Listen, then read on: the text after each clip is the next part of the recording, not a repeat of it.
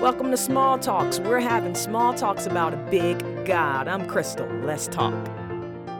Have you ever lost something? I'm sure you have. Maybe you lost your keys, your cell phone, your wallet, jewelry, your homework, or your parked car. That's the worst. And I can guess how you were feeling when you lost those things. Pretty miserable, right? And I'm sure you didn't sit on your bottom and wait for it to magically appear. You probably flipped your room upside down. You aggressively started looking for what you lost. I remember when I lost my car keys to my rental car. Yes, my rental car. I was on a trip attending a conference in Atlanta, Georgia, and I searched for those keys everywhere. I tracked my steps. I asked the conference center for their lost and found. I even enlisted some friends to help me look. We all gave our best efforts to find those keys to that borrowed car. I say all that to say that if we are so passionate to find the things that we lose in life, how much more passionate do you think Jesus is about the lost and when we stray away? Luke 19:10 says, "For the Son of Man has come to seek and to save that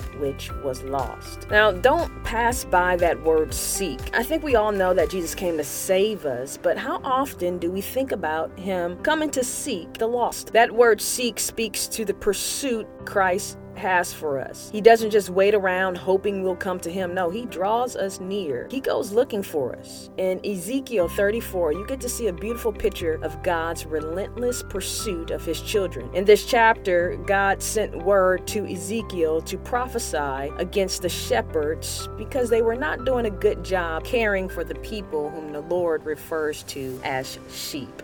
God says in verse 6, "My sheep wandered all over the mountains and every high hill. They were scattered over the whole earth, and no one searched or looked for them." And verse 11 says, "For this is what the sovereign Lord says, I myself will search for my sheep and look after them." Can we just praise God that he loves us so much that he himself would get dirty and find us in our pits and come and rescue us? David said in Psalm 40, verse 2, "He brought me out of the pit of destruction, out of the miry clay, and he set my feet upon a rock, making my footsteps firm." The truth of the matter is that we all found ourselves lost in the pit, and Jesus himself came down in that pit and pulled us out. See, if Buddha would have walked past that pit, he would have just said, "Do good things and karma will get you out of that pit." If Muhammad would have walked past that pit, he would have just said, "Try praying to Allah and see if he will grant you mercy." And if an atheist would have walked past that pit, he would deny that you were in a pit and that you were stuck.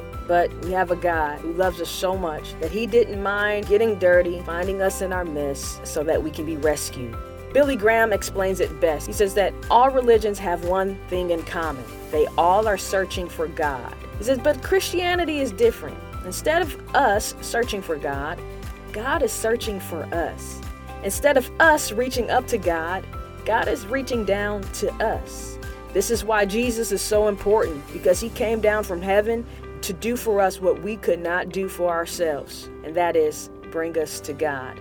God is perfect and holy, and we are separated from him by our sins. No matter how hard we try, we cannot erase the stain of sin by ourselves, but by the death and resurrection of Christ. He did it for us. If that doesn't get you excited, I need to check your pulse. Jesus came to seek and to save you who were lost.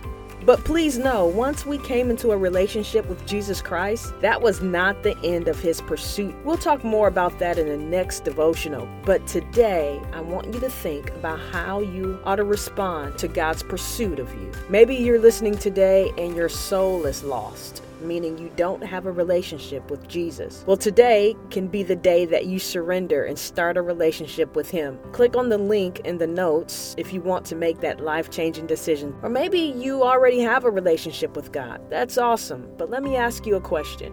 When is the last time you remembered that you were lost and then found? How often do you think about the pit that you were redeemed of? See, the gospel message is not only for the non-believer to hear, but it's for the believer to be reminded of the goodness of our Lord. May we all be like David in Psalm 103, verse 2, where he says, "Bless the Lord, O my soul, and forget not all his benefits." Verse 4 says, "Who redeems your life from the pit, who crowns you with steadfast love and mercy." I told you earlier that I lost my keys to my rental car, right? Well, my friends and I searched all night and eventually we had to stop. Well, the next morning, I walked back to my rental car that I left in the parking lot overnight. And as I was walking up to the car, I saw something dangling from the outside of the car. My keys had been left in the door overnight in downtown Atlanta, Georgia. My car could have been easily stolen. I've never replaced a rental car before, but I can only imagine the penalty I would have to pay. Now, my story pales in comparison to the story about our souls being lost and found and the penalty of which we were spared. My prayer is that you will never forget and become immune to the truth that Jesus came to seek and to save you. Let's pray. Lord, thank you for your pursuit of us. May we never forget the pit you rescued us from. Would it cause us to give you the worship you deserve and tell the world about how you are a great, big God. In Jesus' name, amen.